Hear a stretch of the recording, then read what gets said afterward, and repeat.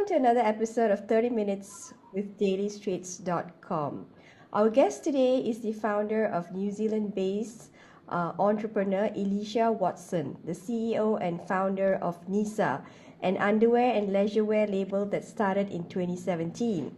Elisha got the idea to start her brand while working as a lawyer and volunteering with the Red Cross Refugee Resettlement Program. Sharing a love of sewing with many of the women in the former refugee community, the idea of setting up a sewing workshop to provide employment opportunities took off from there on. Elisha later quit her job, set up a crowdfunding campaign, and then went about the process of hiring her first employees, buying machines, and looking for a sunny space to base her workshop to start the brand. She did all this while not having any fashion or industrial sewing experience at all. So today we're going to speak to Elisha on why she decided to start an underwear label, which has sprung into a leisurewear now, and how she makes a profit through a social enterprise. Without further ado, let's invite Elisha to the show. Hi Elisha, thank you for joining us today. Oh, thank you for having me here. Thank you, great. So let's get right into the question. So, so just a short, a snippet on how Nisa got its start, because you were Mm. working in a flying job as a corporate lawyer, or was it Mm. just lawyer?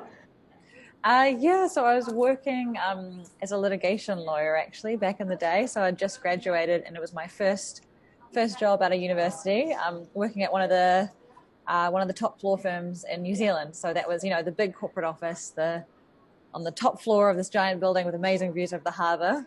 It's not really my life anymore, but you know, So, it was and nice to kind of soak up the glamour while I still could. yeah, so and then how in you were volunteering with the Red Cross on the side, or was that part of the job? Yeah, no. So those were two very separate things.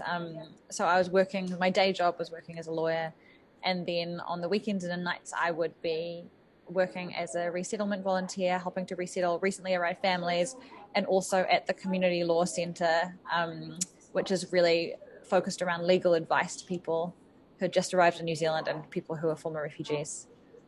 So what was the calling for that? Why did you want to do that?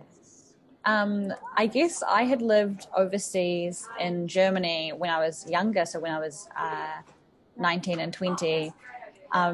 And I had seen a lot of anti-refugee sentiment over in Europe, and I really didn't want New Zealand to be the same. I wanted New Zealand to be a welcoming place, a place where people could restart their lives after some pretty difficult experiences.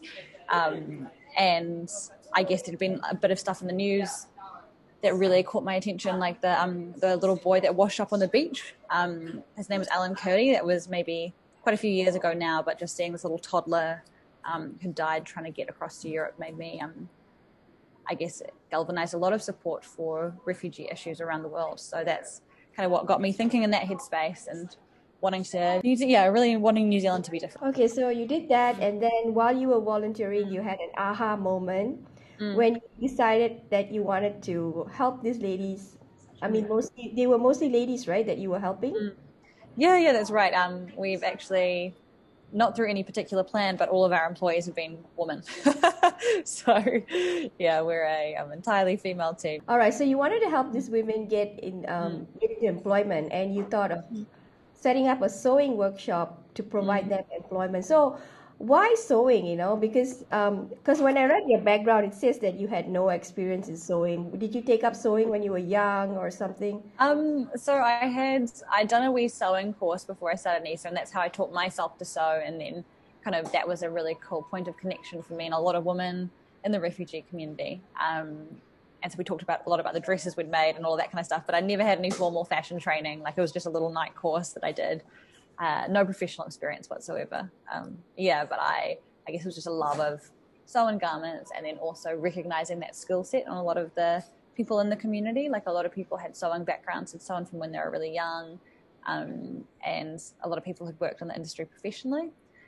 There's not much of an industry here in New Zealand anymore for garment manufacturing. So I thought it would be, a cool cool way to do something a bit different, kind of going against the tide of like moving everything offshore, doing something here locally in New Zealand, and using those strengths that people already had. All right. So you started a crowdfunding. What was the next step? Was it a crowdfunding, or you decided on? I actually got my first employees and set up the workshop first, mainly because in order to crowdfund something, you actually have to already be doing it. It's really hard to crowdfund without like the pictures and the plan. So we already started doing it, but we crowdfunded to get a new machine, and then we ended up doing so well that we actually ended up hiring a production manager with that money, and that was a total game changer. Because I am not, as you might have gathered, not a garment manufacturing expert by any stretch of the imagination. So, All right. So you started in July and you left your job in September. So in that a couple of months, right? You were like moonlighting. Not really. So what actually happened is that I quit so we formally incorporated in July, and I knew I wanted to get it off the ground, but I quit my job. But a few months later, we kind of did set it up properly, got the workshop, and that's when I quit my job. So there wasn't really much of a crossover there. I just decided it's what I wanted to do, quit the job, and went from there. And you used your own savings to start? Yeah, that's right. Yeah, it wasn't, I guess at the time it seemed like a lot of money, but now when you get, I guess, used to the business world, you're just used to seeing like large amounts of sums washing in and out of accounts. So you get pretty, like, at the time it seemed like a really big deal, but now you get a bit, maybe it's kind of used to it. It was very brave of you to do that. So how many employees did you get the first round? We started off with a team of 3 working kind of casually, so only 1 or 2 days a week. And now we're a team of 10, and most people are, working 30 to 40 hours a week. So, yeah. All right. Okay. So let's go to the other question is underwear, because underwear is a very hard thing to do, because you need expertise to sew that. It's not like you can go online, and also some of the you need underwires, and then you need someone to actually know how to place them from start to finish. It's just like wedding gowns. It's a very specialized kind of sewing. And like you said, you had no background, and then you hired all these ladies who just came to New Zealand through refugees. So what did you do? Like, I'm curious. Did you go on YouTube? Did you get a lot of manuals, or how did you like teach them? No. So that's where the production manager came in. She was very handy. But the easiest way is just to reverse engineer something. So you work out what underwear it is that you're trying to make. And then you kind of take it apart and work out how it was made. And then you kind of go about recreating that same thing yourself. So the hardest thing, though, of course, is sourcing. So there's no place that you can go for like underwear parts in any kind of commercial sense, like, the quality of elastics and parts that you need. You can't really just buy from a normal shop. So that was definitely the biggest hurdle, finding suppliers, because there's nothing really in New Zealand the industry in New Zealand's collapsed, so you have to source globally. But sourcing globally also means huge minimums and having to like commit a lot early on. And we ended up having to buy directly from manufacturers. So that means instead of buying through middlemen who kind of break things down and mean that you can buy lower quantities of things, we had to buy huge volumes direct from source to get exactly what we wanted. So yeah, that was probably the biggest hurdle in the beginning, was that kind of sourcing stuff. So you were on the internet a lot, on Alibaba website? Not really. To be honest, most of the suppliers, so this was nearly 4 years ago. Maybe it's still the case, but most really, really, really big suppliers don't even have proper websites, because their clients are like Nike and they're huge clients. Like, they don't need to have anything customer facing. They don't need to be found. So that kind of breaking through that is really, really quite difficult. Yeah. How did you go about it? Is it because of the production manager? She had contacts? No. I just ended up, there's a lingerie trade fair, and they have that happens, I think, a few times a year globally, and you have to pay mega bucks as a supplier. Like, all of the best factories in the world are there that deal with lingerie products and parts. And to showcase there, you have to pay a lot of money for like a booth or whatever. And I could never dream of going there, because it's so expensive even to attend. But they put out supplier lists. So the directory of the people that are going to be showing at that event. So I just got that supplier list and I was like, these people, what do they do? Yeah. Oh, that's great. Okay, Nisa, I gotta ask you why underwear? You did say that because underwear, clothes are a bit oversaturated and underwear is everyone probably would need underwear at some point of their life. Is that why you went through, or did you have like a special thing for lingerie a long time ago?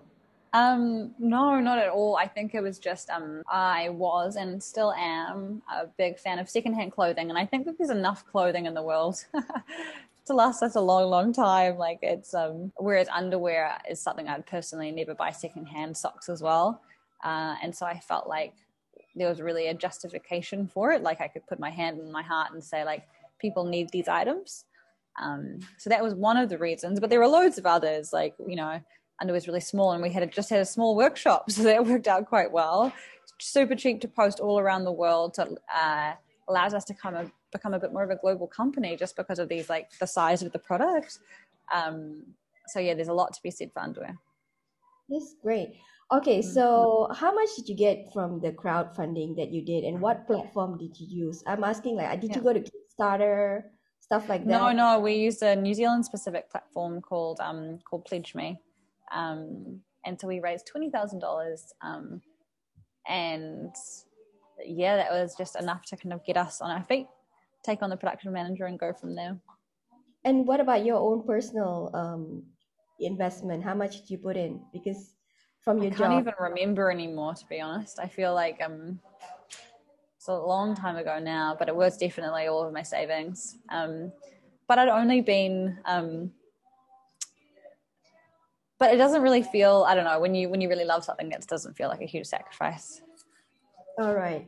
So, okay, so did you get any personal kind of funding or from anyone else or any kind of like angel investors? No, none of that. We just bootstrapped, paid for it ourselves. But I think there have been like key people that helped us along our way that never, that because we had such a, I guess, an inspiring mission, people really helped us out a lot. Like we had the first person who did our marketing, Shannon Ray. She was amazing. And like, our rent in our first building was so cheap because they wanted to help us out. Like all of these really important people just bent over backwards to make it happen. So it's not so much about money. It's more about that kind of stuff that makes the biggest difference. All right, so great. You had all that support from the start. So did you like for the first collection, how many designs did you come up with? I think we had 4 styles of underwear, and that was it. Well, and how did you start selling them to get, the money rolling so that you can Yeah, we use Shopify. I can definitely recommend Shopify as a great platform for selling online. We're big Shopify fans over here. All right. And then you used a lot of Facebook marketing because, Shopify, people need to find you. Yeah, that's right. Yeah, I guess we focus a lot on our organic social media presence. So really trying to build a community around us. A lot about the people that buy from us aren't actually even on social media. So it's really about trying to have as many direct touch points as you possibly can, like through email, just any way that you can communicate with the people that want to hear with you directly. And at any time when you left your job to do this, did you like have like a buff? I ask this to all entrepreneurs because they leave a really cushy job and they go into entrepreneurship, because you're not sure what's going to happen because it's a pretty question mark kind of a career move. What about, did you save any money? Did you have a buffer, to help you get through hard times? How did you manage? I just managed. I did what a lot of people do, which is they moved back in with their parents. So, like rent, I just reduced my own cost of living as much as I possibly could, and rent is a big one. And so so I didn't need a lot of money, but I do need a roof over my head and I do need to eat. And I was really lucky that my parents could provide those things in the first, I think I stayed there for a year. I think that's about right. So, yeah, while that was, I'm very lucky in that sense, and not everyone has that. And that's what kind of makes me sad about the world of entrepreneurialism, because you do need a large amount of support. to even have the chance of making those big jumps. Yeah, Mm. that's true. That's true. So, okay, let's talk about social enterprise. So, all the entrepreneurs that I've done interviewed before this, they just have a company. So, yours is a social enterprise. So, I can see that you're helping women, marginalized women, get into employment. But there's also a business side to this Lisa. So, I just Mm. wanted to find out, how does a social enterprise make a profit? The same way that a business makes a profit, it's to be honest, like the mechanics aren't much different. We make stuff, we sell stuff, and we use what we sell to pay our bills, which is like staff costs, rent, electricity, all of those kind of boring things. So it looks much like a business. But I guess the idea of a social enterprise is that people and planet go first, profit kind of goes second. So you're making profit to achieve outcomes for the community and for the planet, not for yourself. Like if I wanted to make money, I'd still be a lawyer. It's not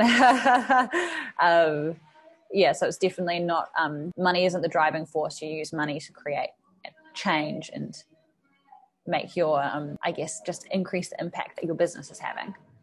All right. So are all your employees refugees, or you make it? Most of the majority are. So we've got our production manager is Kiwi, as is our a few other staff, but yeah, the majority are from refugee and migrant backgrounds. Some people say, why aren't all your staff from refugee and migrant backgrounds? But when you actually ask our team about it, who are from those backgrounds, people love having locals to chat to and to learn the ropes from, and to like really be, I guess, introduced to the city and to this place. And so we'd never want to lose that. All right. So how do you find these employees? Like, do you Yeah. advertise on Seek New Zealand, or do they come? Not really. So most of our recruitment for our production team is done via the Red Cross. So they have a Pathways to Employment program that helps people from refugee backgrounds find work in New Zealand. And then, yeah, I guess for like marketing roles and stuff, we post that kind of more generically on Seek. But yeah, we really try to basically offer as many opportunities to the Red Cross as we possibly can. All right. So what is most of these employees that you hire, can they speak English, or do you have you need to?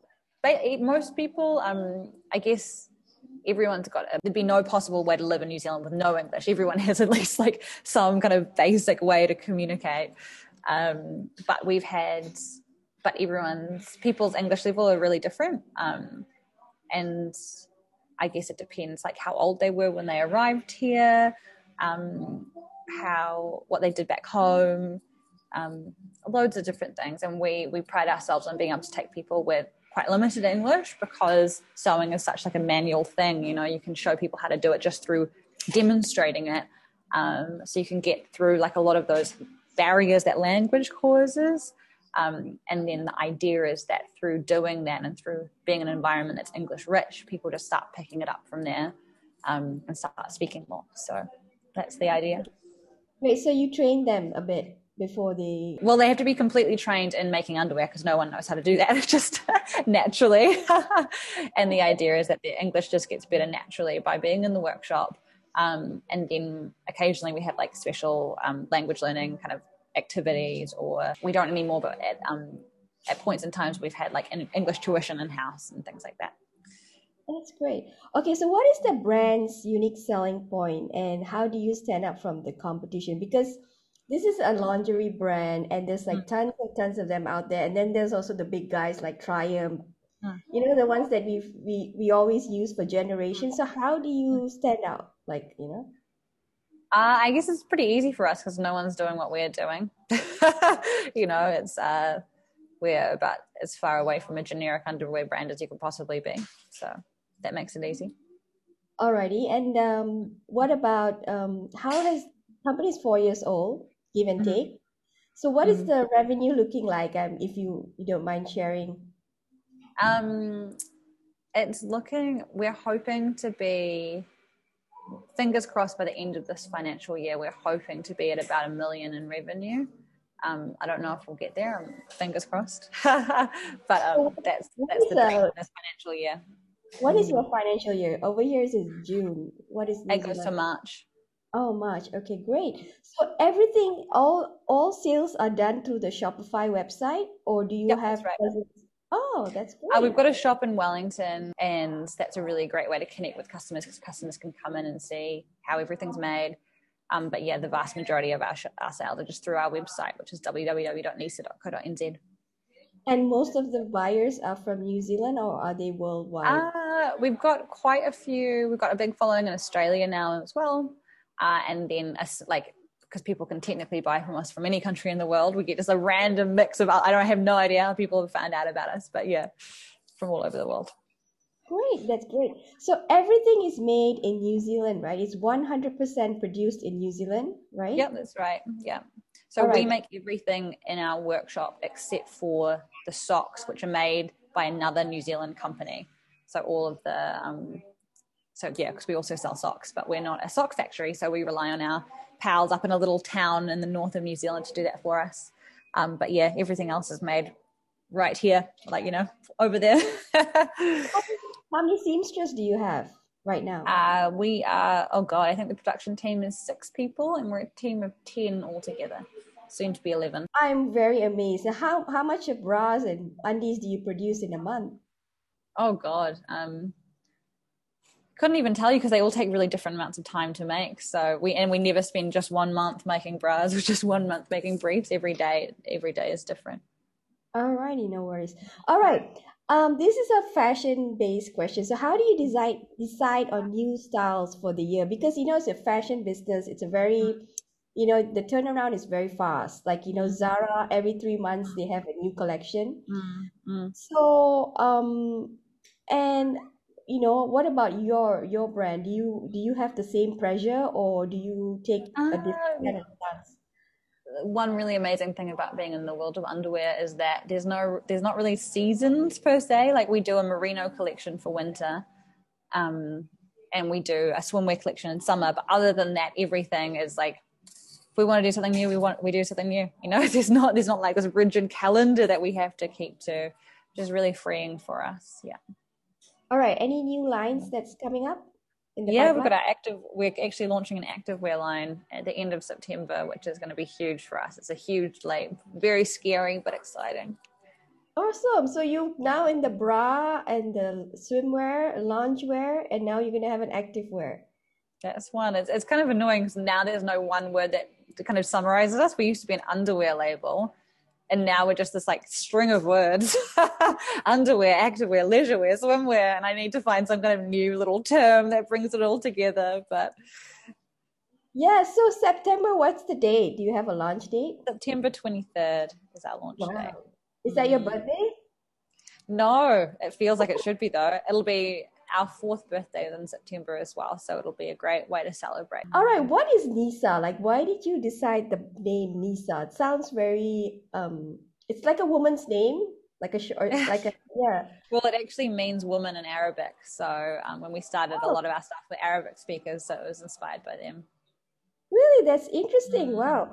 All right. Okay. Some of the plans that you have for the brand this year going forward. Okay. So you said you're going to do activewear, and what about expansion, like commercialization? Like probably, would that be in the pipeline soon? Like going mass production? I don't know. We're putting a lot of effort into our growth, so we almost double in size every year. So our year-on-year growth rate is 70%. And that's when you make everything in-house, you can't just suddenly sell 1 million units tomorrow. Like, how would we do that? It wouldn't be possible. And I also think it would be really hard for us to keep our impact model if we were ever as big as like one of the biggest companies in the world. But saying that, we're really ambitious because the more underwear we sell, the more opportunities we can create. And so and I think the way that we're going to do this is direct to consumer. So we're not going to sell to other stores. We're not going to deal with other people. We just want that direct relationship with customers all around the world. Um, mm, And also, you might want to expand your manufacturing plant in New Zealand, hire more, that's right. Yeah. and not send it to, like, countries like China to do a mass production. That is not in I the. don't.